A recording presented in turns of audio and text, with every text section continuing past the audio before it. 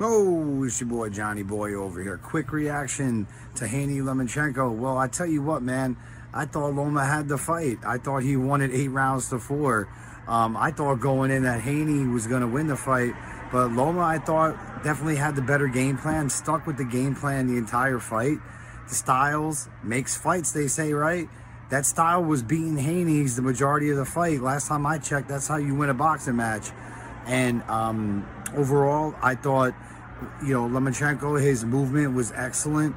It was as confusing to his opponent as always. This is a very high-level opponent he's facing in Haney.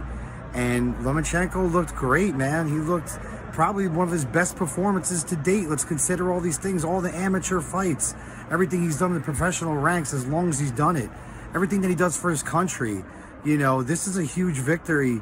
Even though he didn't get the nod tonight, he's definitely earned a lot of respect and appreciation for many others beyond boxing. What he's done with his career and what he did tonight is just beyond boxing. It's beyond sport.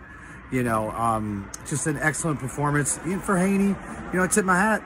He can take a punch. Also, he's a very, very slick boxer himself. He's got his own set of tools that he was using throughout the fight to not have Lomachenko finish him off. And he's got great survival tactics. And I think this is a great learning experience for Haney. And I think only better things come to him from this. And overall, a great night of fighting for ESPN. I thought it was overall good. Fans will have things to say about the decision. Hey, this is boxing. If you don't like it, if this is going to bother you with a decision like this, boxing ain't for you. This ain't going to be your first. Certainly won't be the last. Anyhow, enjoy the rest of your weekend. We'll catch up soon. Peace, everybody. Much love and respect.